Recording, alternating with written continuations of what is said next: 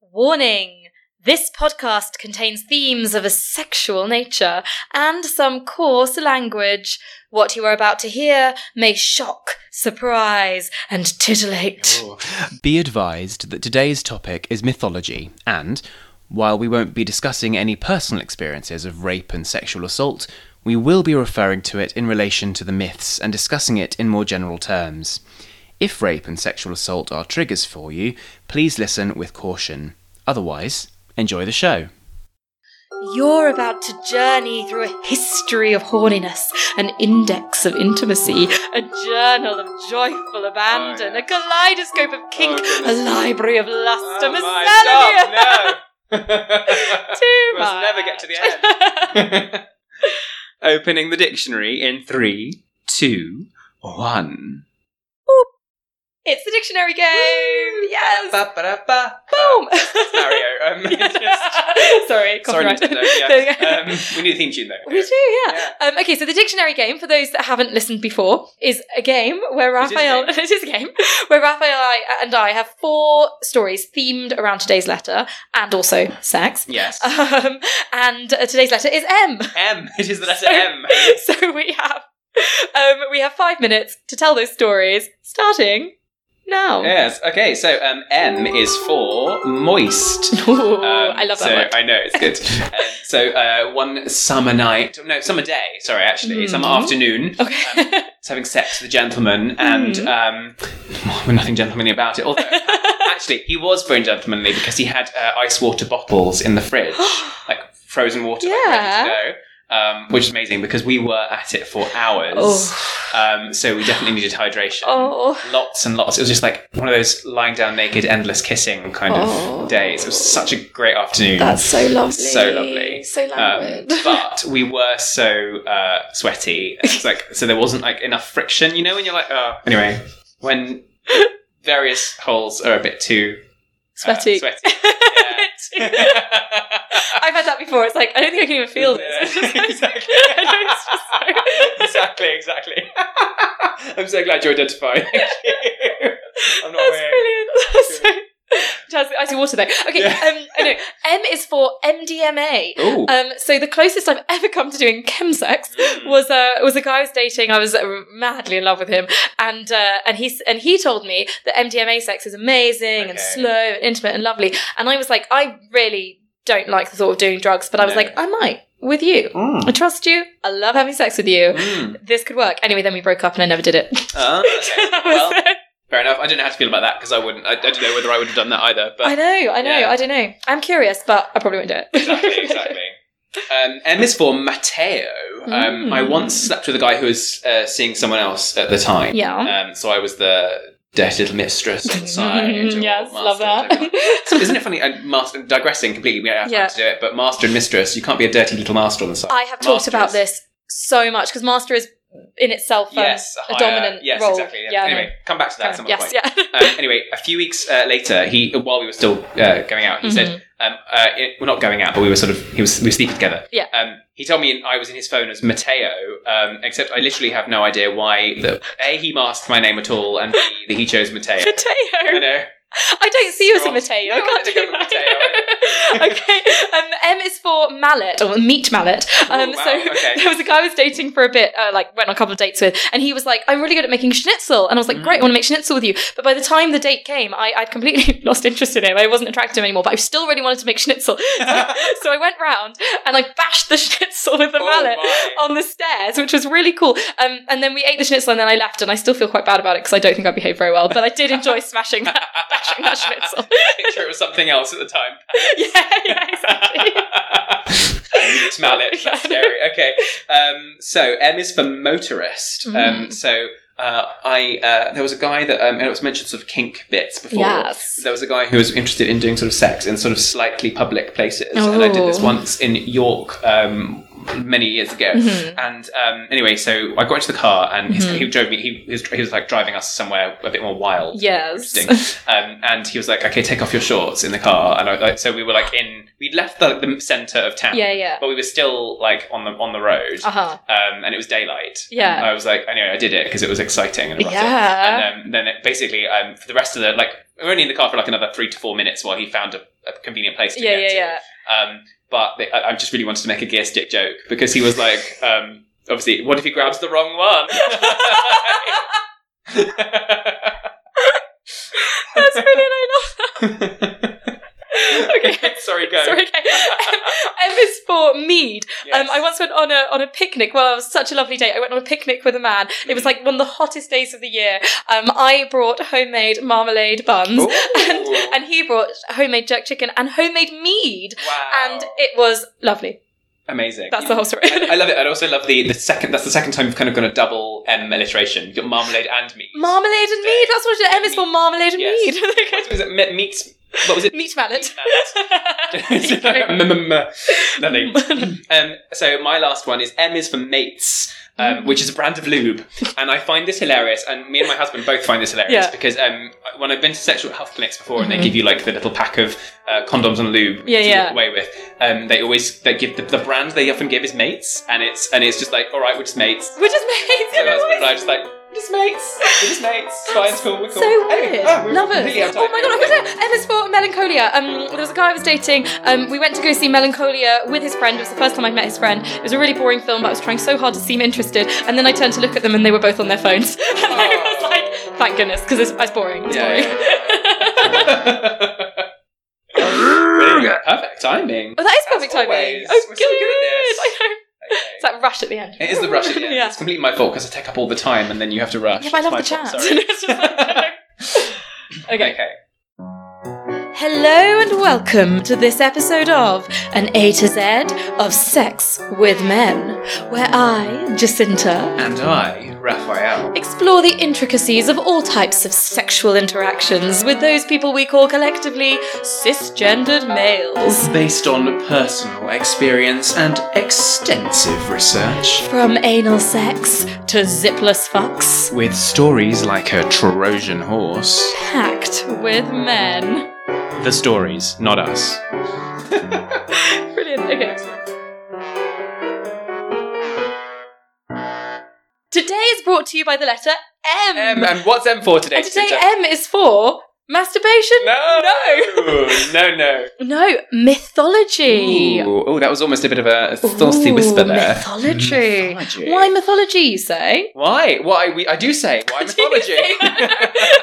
Right back at you. Yeah. So mythology, all mythologies are packed with sex. Yes, they are. Yeah. Yeah. Gods of sex. Yeah. Heroes having sex. Mhm. People Sometimes with each other. sometimes with each other. Yeah. People denying each other sex. Mhm. And it's full of them. And I feel like we don't necessarily realise this because certainly for me, like a lot of my knowledge of the mythical stories come from like stories I was told at school. Yes. But obviously the sex was completely removed. Yes.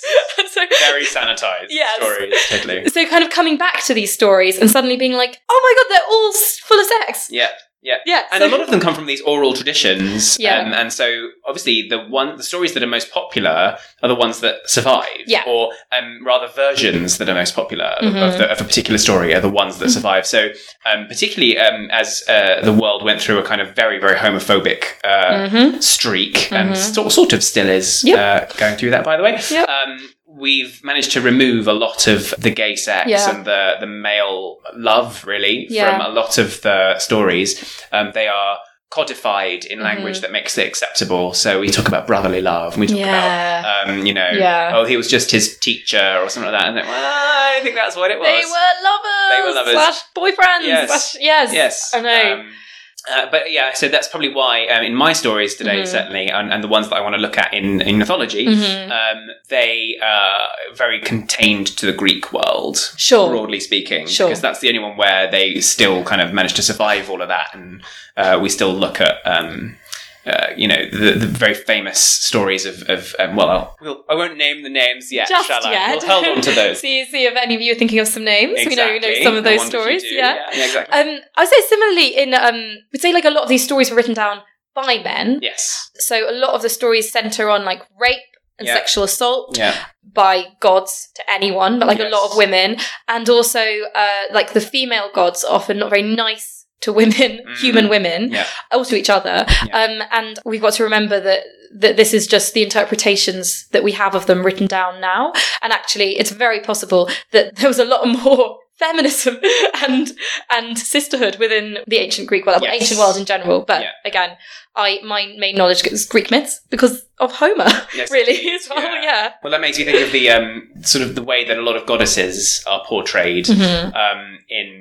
Well, Greek is the one that comes to mind, but they're very bitter and particularly they can be very superficial about their looks and their beauty. And then, of course, we by nature of thinking that that's the high ideals of the gods, but we lowly humans therefore aren't even as good as that. So. You know, women, therefore, are and you try and ascribe mentally. You can't get away from pulling those things apart. And I think of the famous apple that's rolled. Yes. That says that was it to the fairest or to the it says to the fair the fairest or the most beautiful. And then you have all the female gods exactly over it, and it's just a bit. Oh, okay. I know. It's like, how the fairest, isn't it? I know. God. It's me. It's me. And if you don't say it's me, exactly. And actually, it was Eris, who was another female god, who the god of chaos. The god of chaos. Exactly, who threw the apple into the mix because she wasn't invited to a wedding. Know, yes, exactly. And we've all felt like, Spurdy, you didn't invite me to your fucking wedding. Okay, then. Just doing gripping on the table. I'll just start a war. Yeah, exactly. There you go. All right. Definitely. But I suppose that just to, I know we'll probably mainly be talking about Greek mythology as we go, but I want to look into some other mythologies as well, because certainly Greek mythology is not the only mythology in the world. No. I had a quick look to see what gods we have that represent sex and love. Yeah. So obviously in Greek, there is Aphrodite, who is the goddess of love, beauty, pleasure, passion, and procreation. Yes. How could she not be, being the spawn of the foam of Uranos's genitals? Yes, she's born from penis foam. I just love that so much. Oh, she's great. Yeah. There's Eros, often believed to be her son, who is the god of love and sex, and makes people fall in love with his little bow and arrow. Indeed, you'll remember him being mentioned in our last episode, El. Exactly. This is quite linked with all the Greek love names. All the Greek names. Yes.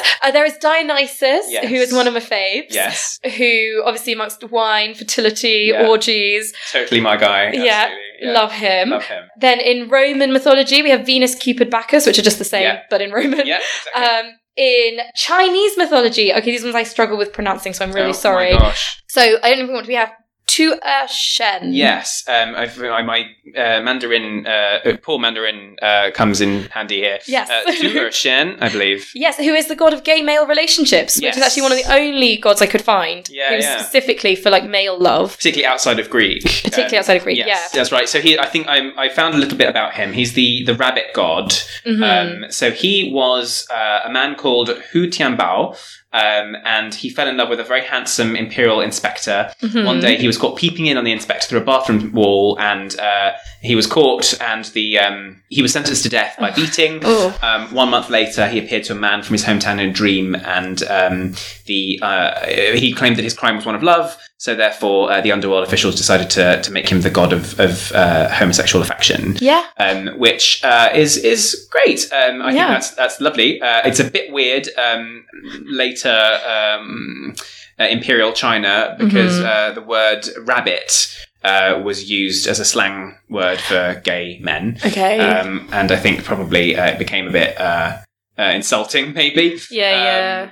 But anyway, so he still has a certain pride of place, I think, in certain Taoist. I think it says somewhere about that there have been pilgrimages and stuff to his temple and things, which is cool. And I'm glad that there's some visibility anyway. Yeah. And we've got Bai Mudan. Bai Mudan, yeah. Yes, who is a deity who tempts men, especially ascetics, which is people who lead austerely simple lives, denying themselves physical and material pleasure. I love that. Someone being like, hey, leave your life of piety and come and sleep with me. Absolutely. And there's some great stories associated with her. And then there's Bai Mei Shen. Bai Mei Shen, yeah. Bai Mei Shen, who is the god of sex workers. So I thought that was quite cool. There's several more, but those are just three I picked out. Cool, yeah. In Hindu, we've got Rati, who's the Hindu goddess of love, carnal desire, lust, passion, and sexual pleasure. Oh, wow. So a lot of good things there. Gosh, yes. In Armenia, we've got Aslik, which she's the deity of fertility and love. nice. In Etruscan, we have Albina, who's the goddess of the dawn and the protector of ill-fated lovers. Oh, wow. And I like that ill-fated lovers have a protector. Yeah. Yeah. Yes, absolutely. I think that's really nice. It is. It's a bit. Well, she obviously doesn't do a very good job. She obviously doesn't do a good job. If they're still ill-fated, not much she can do, is there?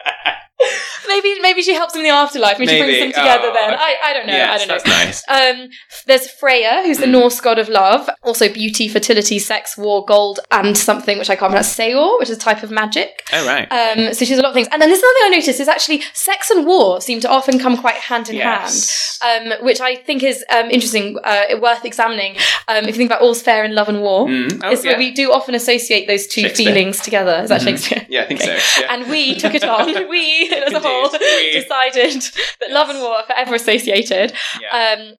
Sorry, quick correction. It's absolutely not Shakespeare at all. It is written by a guy called John Lilly from a romance called Euphues in the 16th century. It does sound a lot like Shakespeare, though, doesn't it? Anyway, back to the show. In Irish, we have Anya, who's the goddess of love and fertility. Lithuanian, Milda, goddess of love. Wow. In Albanian, we have Prende. I like Prende, the goddess of love, beauty, and fertility in the Albanian pagan mythology, and also kind of the equivalent of Aphrodite, Freya, yes, there's and a Venus. lot of those. There's a lot of links between Greek, Norse, Roman, and then some various other gods of Based kind around, of broadly Europe and West Asia. Yeah. Get some sort of. There's obviously a sphere of influence from Yeah. the Greek Empire, kind of. And also Egyptian, I think there was a little bit of crossover Absolutely, with Egyptian gods Sorry, I as forgot. well. Yes, Yeah. the list is an etc. at the end. There's more. Yes. Definitely. And another interesting thing about Prende is that, and quite a lot of these sort of pagan gods were appropriated by Catholicism. Yes. And suddenly, and I think with Prende, I think it was Prende, or one of these, they were like, oh, she was the Virgin Mary's mother, and she's actually Saint Anne, and we're going to make loads of churches to her because she was so popular. They were like, how are we gonna control this? Yes. Okay, yeah, she was a saint. She wasn't the goddess of sex You're at all. You're just misunderstood. You're not wrong. Exactly. But you can still be one of us. There you go. I know. Catholicism, of course, meaning the wide. It refers to the wide breadth of. People think of Catholicism as very narrow. Yes. But to be Catholic literally means to have a broad. Foundation and sort of take on inputs and inferences from lots of different directions. Yeah, which is actually So yes, makes sense. Absolutely makes lots of sense. And all of our so-called Christian festivals are all incredibly pagan, which I love. Yes. Okay, so in Egyptian we have Min, the central deity fertility and possibly orgiastic rites. Orgiastic. Yeah, of course. And he's often represented with an erect phallus, which is holding in his left hand. Okay, left-handed. Left-handed, exactly.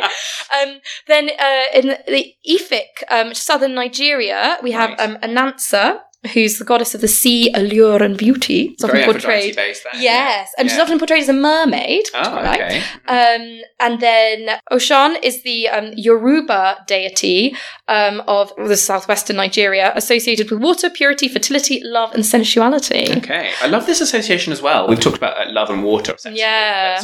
Love and war. I was going to say water. Love and war. Love and water. Yes, exactly. I wonder whether someone coughed in the middle of the love and water. No, not war. Water. I like that a lot better. It's it's the fluidity of it and the kind of adapting and listening, the tempestuousness of it, and tempestuous, the restlessness of the sea as well. Can be all of it. Exactly. Yeah. It encompasses every aspect of love and sex. Brilliant.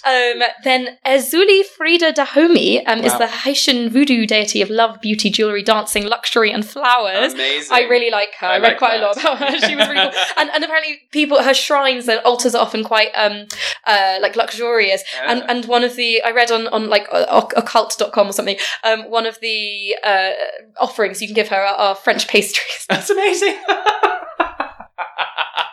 Which I just think is wonderful. That is beautiful. French pastries. If I ever get deified, I definitely want French pastries. Totally. And expensive champagne. The good champagne. Yeah, that's it. No, it's great. And then finally, in the Aztec mythology, there are loads of, all goddesses, interestingly. There are loads, one god, of types of sex. So there's the goddess of carnality, the goddess of sexual appetite, the goddess of sexual hunger, the goddess Those are two different things? Yeah, appetite and hunger. A bit of an appetite, and I am hungry. The goddess of sexual longing, the goddess of lust, carnality, sexual misdeeds. There's a goddess of sexual desire and a goddess of sex and beauty. And then there's a god of love, art, games, beauty, dance, flowers, maize, fertility, and song. you go. Right. Well, interestingly, not quite the same as sex. No, so it's love. Love. There's the love specifically. Yeah. So they kind of separate. And women, it's interesting. I think the women are all like sex. Yes. And then the man is like, the Yes. pure Isn't that interesting? feeling of love. Complete Yes. reversal of our Western, or well, Caucasian almost. Yeah.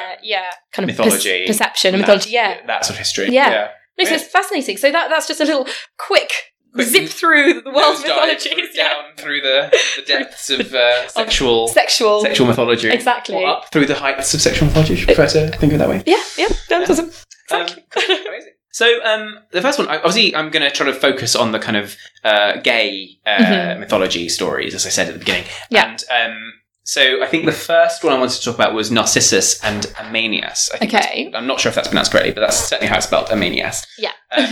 So not many people know this, but a lot of people think that Narcissus was only ever interested in himself. And right. That was his kind of almost his blessing and curse, was the fact that he was so beautiful that he couldn't stop staring. And turned until into he died and turned into a daffodil. Yeah. Which is so named after him, Narcissus, isn't it? So another Greek flower, actually. We'll come back to talk about Greek flowers momentarily. Yes, yet another death of a beautiful Greek man that has become a flower. And all men. I know. Turn into all flowers. Men. It's really interesting. Yeah, okay. Anyway, so there was one man who was desperately in love with Narcissus. I'm sure there were more, but this is the one that I know the story of. Called Amanias, and unfortunately the love was a bit unrequited. So Narcissus did have some interest in him. I think they may have slept together or had some sort of brief relationship. Okay, yeah. But I think the idea is that eventually Narcissus became too obsessed with himself to return the love, and he just lost. He was in mania with himself. Autophilia. What was it? Do you remember? No, I don't remember. Anyway, that one. Refer back to episode L. Back to episode L. Yeah. Correct answer. So the love was unrequited, and so Amanias killed himself. Wow, okay. And then Narcissus obviously went on to not really pay any attention and become a flower.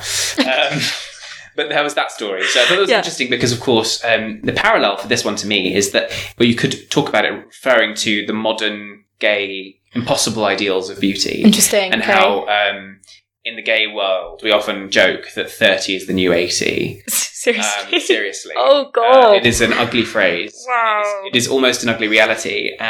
When you are online on kind of websites that are just for sort of short-term things, you know, flings and one-offs and whatever else.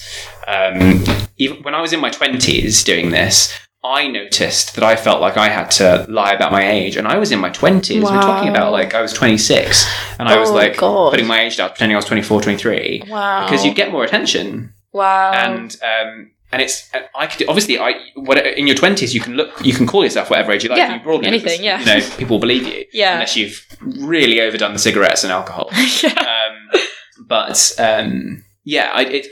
It's a kind of gross thing that we have this love of that extreme love of the youth. Yeah. And that's something that's reflected throughout Greek mythology Yeah. and other mythologies, actually. Yeah. I said I wouldn't talk about much outside, but I already said at the beginning of this that there's a lot of pederasty, a lot of love towards perhaps barely sexually mature, perhaps not, boys by gods. Who then the boys then get deified, or because the gods don't want to part with them because they've fallen in love with them. And then they get made immortal and perpetually youthful. Yes, that's so it. Then they you never grow up. They stay in that kind of teenage state, which I find very strange. Yeah. Particularly because obviously, as adults and certainly in modern society, that's not a thing that is acceptable, nor is it something that we the vast majority of people feel. But we still are attracted to people who are the youngest that they can legally be to a degree. Yeah. So that is something that kind of then affects everything else. I'm 35 now. Yeah. When you get to sort of my age, you wonder whether anybody's still looking at you. Oh, you know? God, yeah. At least I've got my husband who still looks lovely into my eyes. This is it. But anyway, my so God. That. Yeah, absolutely. I mean, I actually do remember when I think when I got to be about 25 or 26, I used to be very attractive to old men. Yeah. And I remember just being like, they're not looking at me anymore. Yes, yeah. And in some ways I'm like, they shouldn't be looking at me. Yeah. But part of me is like, but I really got a kick out of that. You know? I noticed that as well.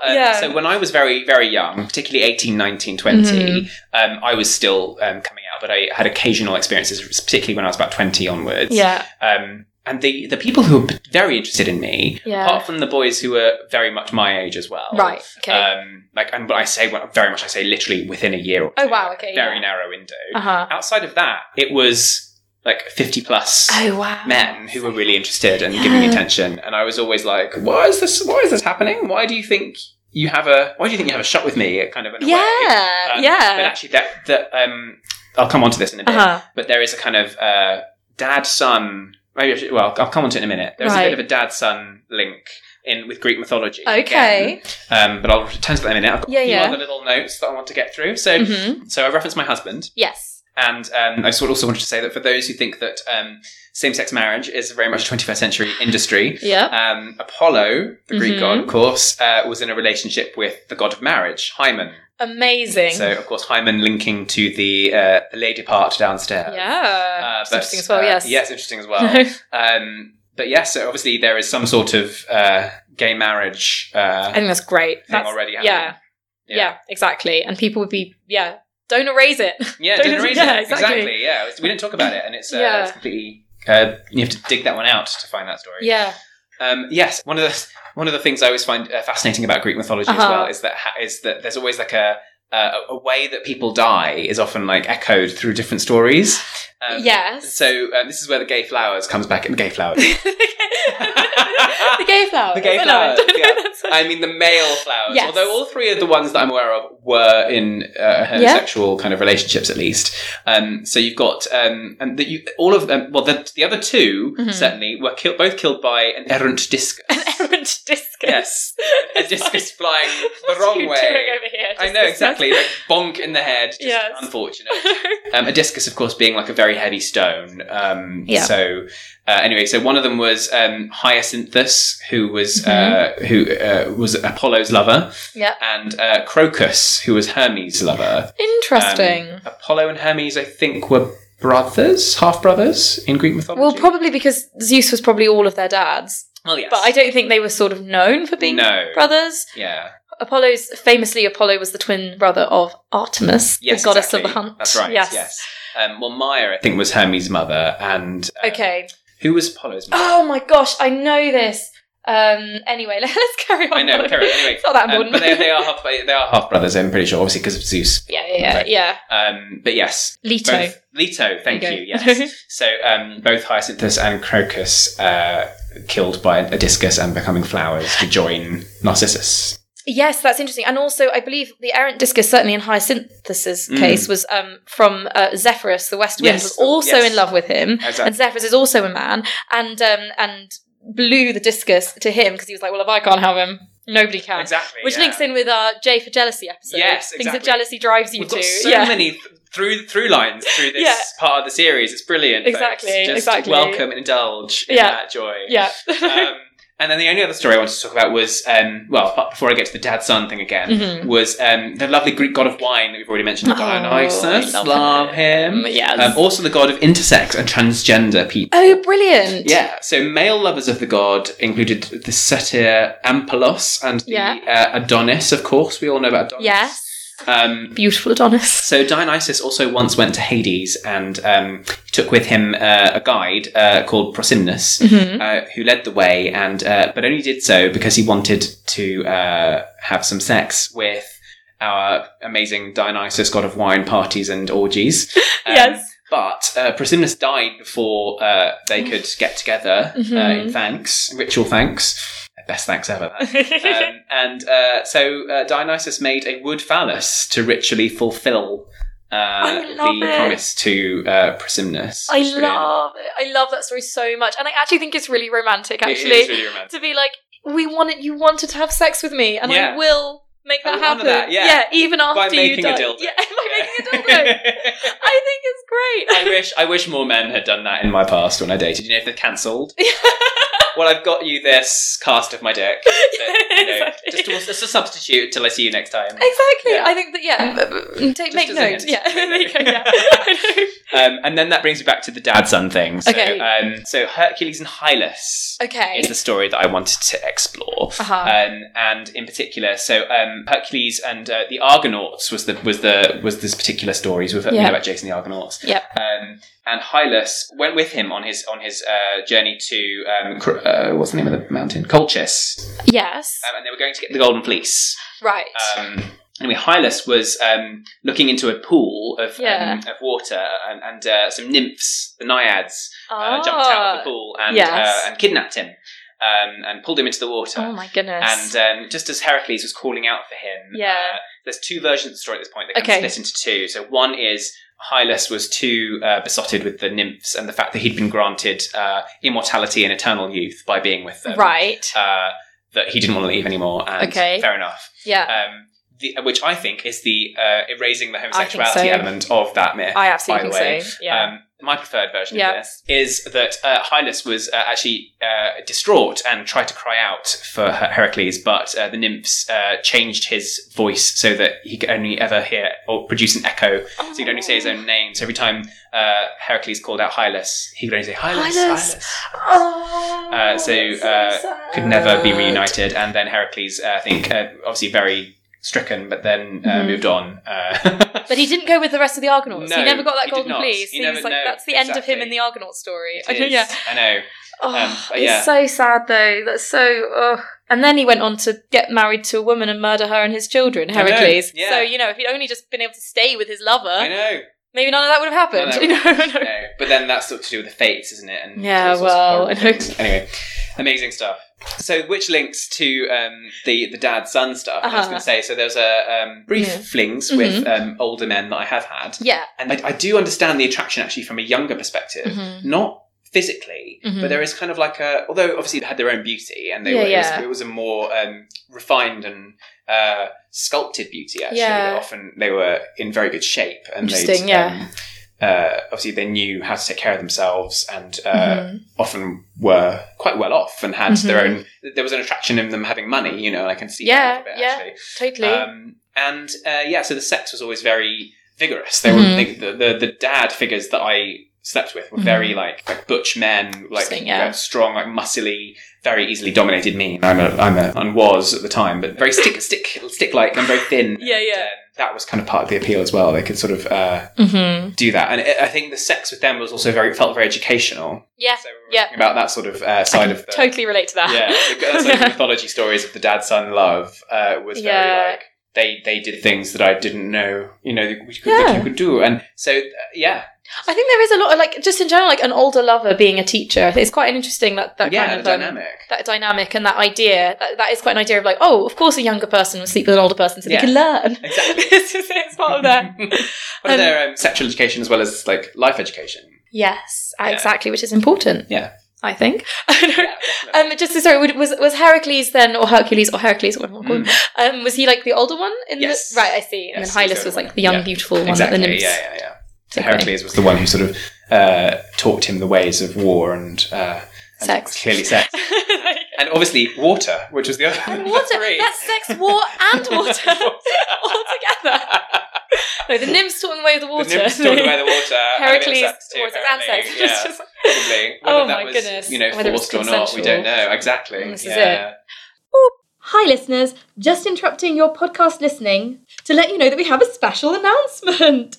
You can now find us at our brand spanking new website, AtoZWithMen.com. That's ATOZWithMen.com, where you can listen to all the episodes, buy sexy merch, and support us on Patreon, especially if you want secret squirrel access to our second Opening the Thesaurus for H2M, released to subscribers only on 30th of May. See you there.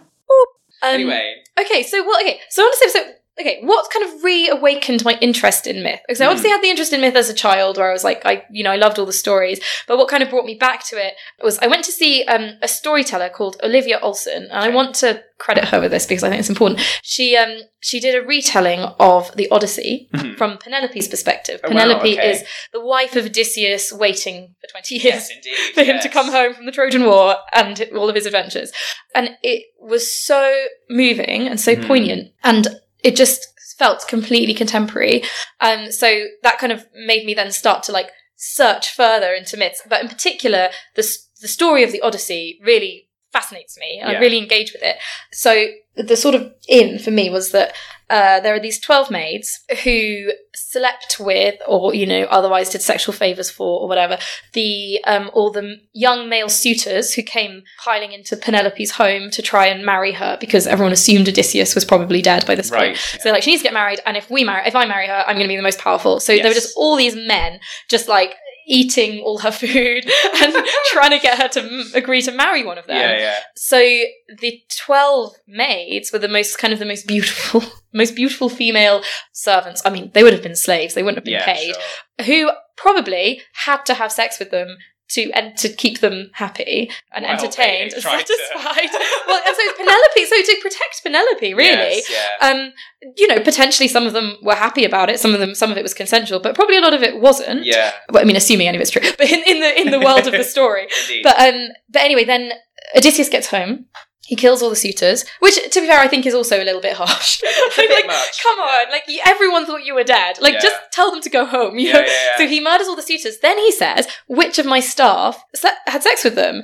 And then Eurycleia, the old faithful woman, who wet nursed him or whatever, is like, oh, these 12. And then he gets his son, Telemachus, who grew up with them, to hang them all. Okay. And so they all get hanged. They all get killed. And I remember just being like, God, women being murdered for having sex still happens. Yes, absolutely. And that was it just suddenly felt like this isn't a story from thousands of years ago, even though it is.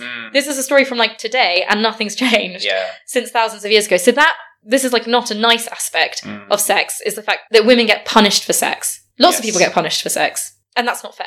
No. But it's something that needs to be... And also interesting, just in terms of my own memory, and a shocking indictment of being male and living in a male world, is that I don't remember the story 100%. The bits I remember are Odysseus coming home and killing the 12 suitors, the men. The suitors, I don't remember the women. Yeah. What happened to them? But there's such a little aside. It's just kind of there's all this big bloody even the suitor. Oh, and also murder the women that has sex with him, do it. Just almost tie the story into a little knot. Yeah.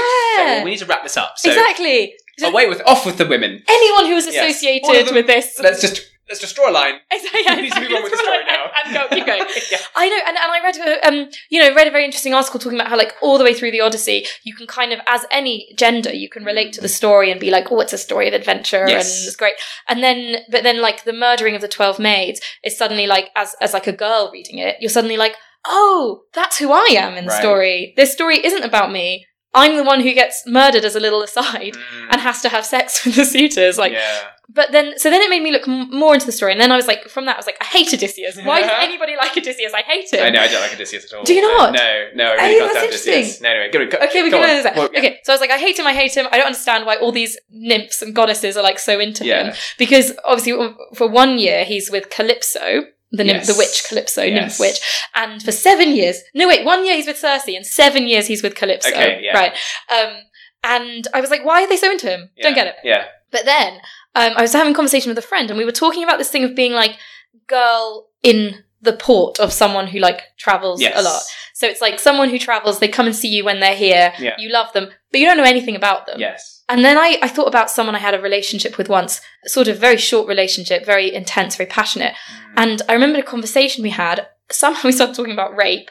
I was talking about the thing of sometimes when you're sexually assaulted or when you're raped, your body responds in an aroused way. Like if someone's trying to assault me, I will often get wet. And I think first of all, it's just a biological response. And second of all, I think sometimes if my body's this is going to be less painful. Yes, it's like a defense. Right, it's like a defense. So I was talking about that. And then he was like, oh, well, surely if you're wet, you want it. Basically, I was and I was so frustrating. And then I just remember thinking, how many people have you raped? In that moment. But then being like, I literally don't care because I'm so attracted to you and I want to sleep with you and I really like spending time with you, even though this is a really frustrating conversation. But like, and then I thought, that's the thing, like Odysseus in those sort of island relationships where he's just with Circe for a year and Calypso, it's just so contained and it's so passionate and it's so intense that you don't think about what else they've done and you don't care what else they've done. That's it. So the reason I hate Odysseus is because he's one of the most arrogant characters in Greek myth, and I find him appalling. Yeah. He's the one who sort of, he's the guy, you know, like the kind of white man in a meeting. Yeah. It's like, I'm here and you're going to listen to my opinions because I'm right and I'm experienced and I've been around the world and I don't know. And you're like, shut up, Odysseus. You're fucking shut up. It's so true. Oh my god! But you know how he's always described. He ruins everything. Sorry, no. He does ruin everything. He ruins everything. We're here to redress the balance. Stop being so obsessed with Odysseus. He's the worst. He is the worst. But he's always described as quite stocky, but also very muscly and very attractive. And that's kind of the body type of this guy that I was talking about. So now, whenever I read any Odysseus stories, I just picture him as that guy. Like it's just I know. Him. So now I've reconciled myself to, I can understand now what the attraction to him is, even though I don't like him. Yes. Also this is a whole other topic really, but there's a lot of contemporary relevant stuff to do with PTSD, I think, in terms of all these brutal men who did brutal things to the women in their lives and other men in their lives were war veterans and had awful times in war. So, you know, that's not just, but sex and war. Sex and war. Related. And water with Odysseus. And water. There's clearly a connection. Sex, war, and water. The name of a book, isn't it? Or something definitely. Like that. Okay, write that down. Yeah, absolutely. I'm going to briefly talk about Calypso. She keeps him on the island for 7 years. Yeah. And, you know, after the first year, he's like, I really want to go home to my wife now, but she doesn't let him. And I think that's just a bit of a comment on jealousy. I know of relationships where people later on in their relationship or marriage or whatever, one of them wants to leave to be with someone else, and then they say, oh, you know, if you leave, I'll never let you see your children again, or that kind of using emotional blackmail to keep someone with you. And I think that is actually very relevant and does happen. Yes. So, I mean, that was the main story I wanted to talk about. I do have some thoughts on Helen and Cassandra. I don't know if we have time. We do have time. Yeah. Before you do, I just would also want to say that the whole girl in a port, or I don't want to call her the girl because actually I've also felt this where I've been waiting on somebody who's been traveling around. Mm-hmm. I've also been the person traveling around, but I've definitely experienced the whole oh well, we've only got this amount of time together, so we should probably. And it is very intense because you've not got long enough to get irritated with each other. No, really. Exactly. Yeah. So you're either very capable of bypassing that feeling, or or it doesn't happen. You're not with them long enough for it to kind of crop up. Yeah. So just that was interesting. Anyway, yes, please, Helen and Troy. Helen and Troy. Yes. And I want to briefly say I don't really relate to Penelope. I can't. No, I can't relate because I've never. But the thing is, I think I've never been in a long distance relationship, and I also think it could be similar to partners of people in the army or in the armed forces, families, and how there's a lot of waiting and reuniting and stuff. Definitely. But that's something I don't have direct experience of. Yeah. I still think it has modern relevance. Yeah. And also, I was thinking, there are a lot of couples in Hindu mythology who just never see each other. And we keep going back to Rama and Sita. Yes, yeah. We had this conversation last week. We mentioned that. What's that god in Hindu mythology that does this? And every story we can think of is part of the Rama and Sita story. Oh, it was Rama and Sita. And then I looked up Rama and Sita with thinking of that story, and then it was Rama and Sita didn't see each other for 20 years. And they're considered as being this perfect example of love. And I was that sounds really horrible. Also, if you're not living with each other all the time or seeing each other all the time, that's actually very easy to maintain that. Because you could be doing, what could you be doing in that 20 years? Yeah. I'm not going to cast aspersions on Rama and Sita, but certainly in today's life. Exactly. And Penelope, was she really sexually faithful? I know. Anyway, okay. So Helen of Troy, I just was interesting that she's nowadays, and I feel like this came in with the Victorians, she's considered as this kind of wicked, loose woman. Yes. And she's considered as causing the Trojan War. But I just want to say, she's not the one that started the war. She left her husband. Exactly. She would, how many people leave their husbands? Exactly. Or wives, or partners? Yeah. How many people walk out, and then a war doesn't start. Yeah. Here's another one where Odysseus got involved. Yeah, well, to be fair, Odysseus did try to not go, but he was the one that caused this whole kind of alliance about all the people who competed. Part of that caused the war. Yeah, I know. That's the problem. Yeah, I know, exactly. So he did cause it. Yeah, it's all his fault. I hate Odysseus. But anyway, so there's I attribute this to the book 1,000 Ships by a really good writer called Natalie Haynes, who she makes the point that because Paris also had a wife, Paris is the one that Helen left with, called Oenone, and she says Menelaus started a war, Oenone raised their son. So who's the real hero? Yeah. And I just thought it was really interesting, like, because Menelaus had a child as well with Helen. So he could have just been like, I'll just raise this child. Yeah. I'll just get over it. But interestingly, in sort of ancient Greek times, it seems to be more that she was considered a victim of Aphrodite. Yes. Because obviously they believed in gods and things. So that could you could lay the blame on Aphrodite, be like, oh, she wasn't in her right mind. It's all the gods' fault. But I like to think that she was a woman with agency who was like, I'm not interested in my husband, who I had an arranged marriage with. Well, I think that's right. I think I just want to leave with this sexy guy. I'm not into him. I want this other guy. Yeah, absolutely. And the fact that my husband then started a war, like, come on, overreaction, much. I literally written here, get over it, Menelaus. Your wife left with a guy she fancied. I know. Oh, and linked to that, of course, is the beautiful story of Achilles and Patroclus, thank you. Yes. And of course, Achilles, and we talked about having, what's the word that they always use?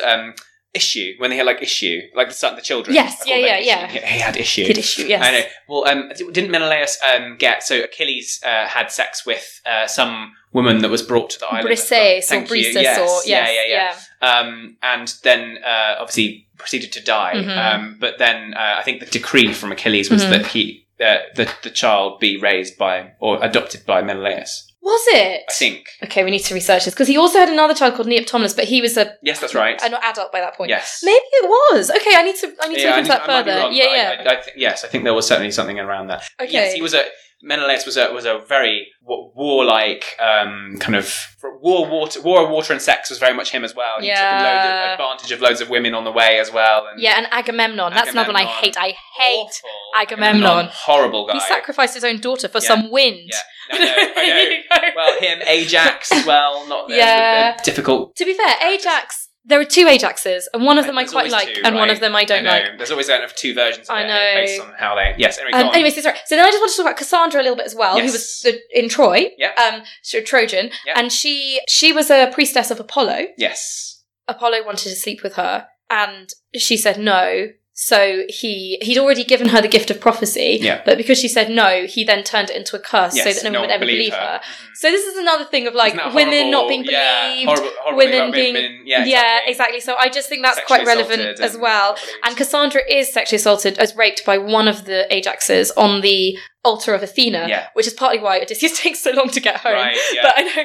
But yes, I just think Cassandra is she's quite a relevant modern story of a woman who's done nothing wrong and yet is blamed and her life is ruined and everyone thinks she's crazy. But actually all she did was not want to sleep with someone. So as much as I've put Apollo in prime of place in my kind of stories, Apollo is not.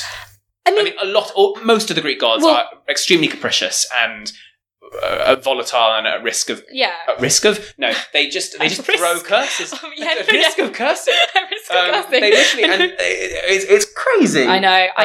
But to be fair, I think this is kind of another thing I love about the gods, and particularly the Greek gods, is that they're basically just humans who are immortal and have a lot of power. So it's kind of like if you just put anyone in that situation, no one's going to be perfectly nice and good all the time. Exactly. So I think it's important to take each individual story for what they are and not be like, well, I hate him because of this, I hate Odysseus, but he's not a god. he's not a god, that's okay.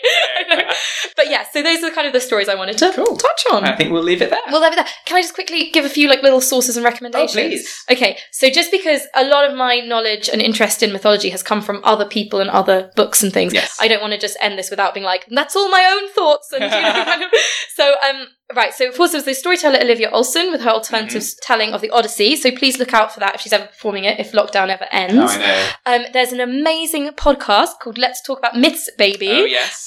Which is this amazing woman called Liv who tells feminist, anti-racist, LGBTQ plus inclusive retellings of the Greek myths. I've listened to a couple of episodes. Have you? Awesome. Awesome. I do like it, yes. And they're great, and they're really accessible and really fun to listen to.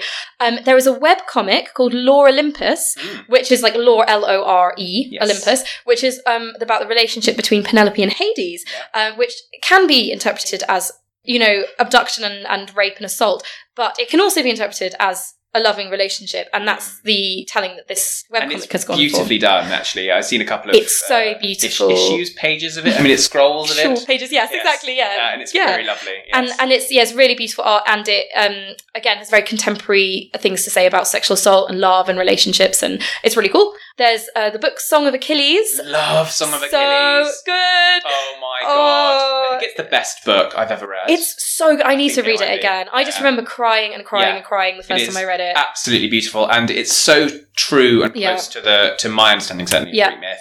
And Madeline Miller is an amazing author. I still to read Circe, which I think is the other book you're going to mention by her. Yes. Which is also good. It's quite different, but it's also really fascinating. And the way she's taken every mention of Circe and kind of incorporated them into a whole story. And of course, the Song of Achilles is about the relationship between Achilles and Patroclus. Yes, indeed.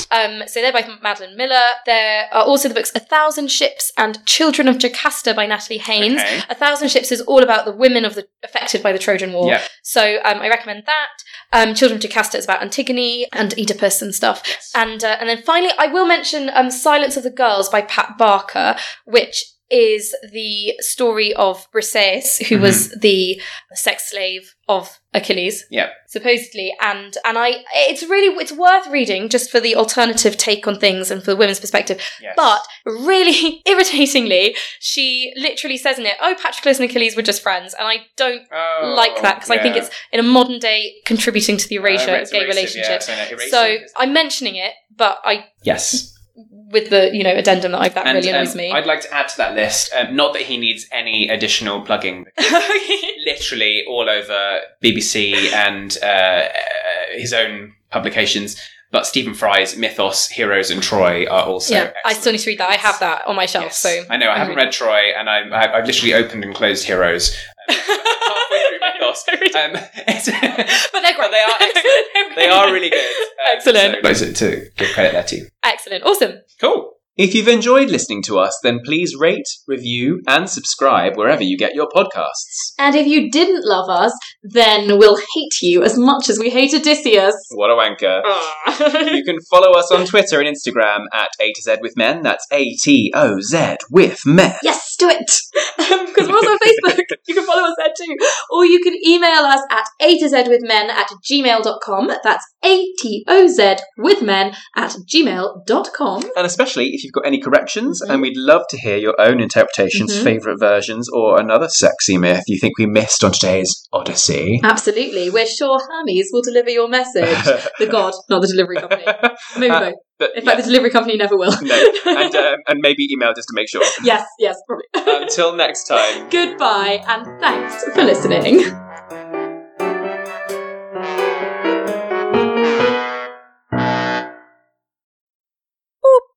The dictionary game is when Raphael and I have 4 stories each, possibly an extra one if we have time, all themed around the letter L, because that is today's letter. We have 5 minutes to say them, so we have to be quick. Yes. That's it. Yes. Raphael, are you starting? I think I am starting. Yes. Okay, so M is for moist. So what's the problem? I said L. You said L, did you? Okay. I'm sure I said L. Oh my god. Okay. Brilliant. Do you want to do it again? Yes. Go for it. Ooh. Today is for the letter M. Yes. What we say. Today is brought to you by the letter M.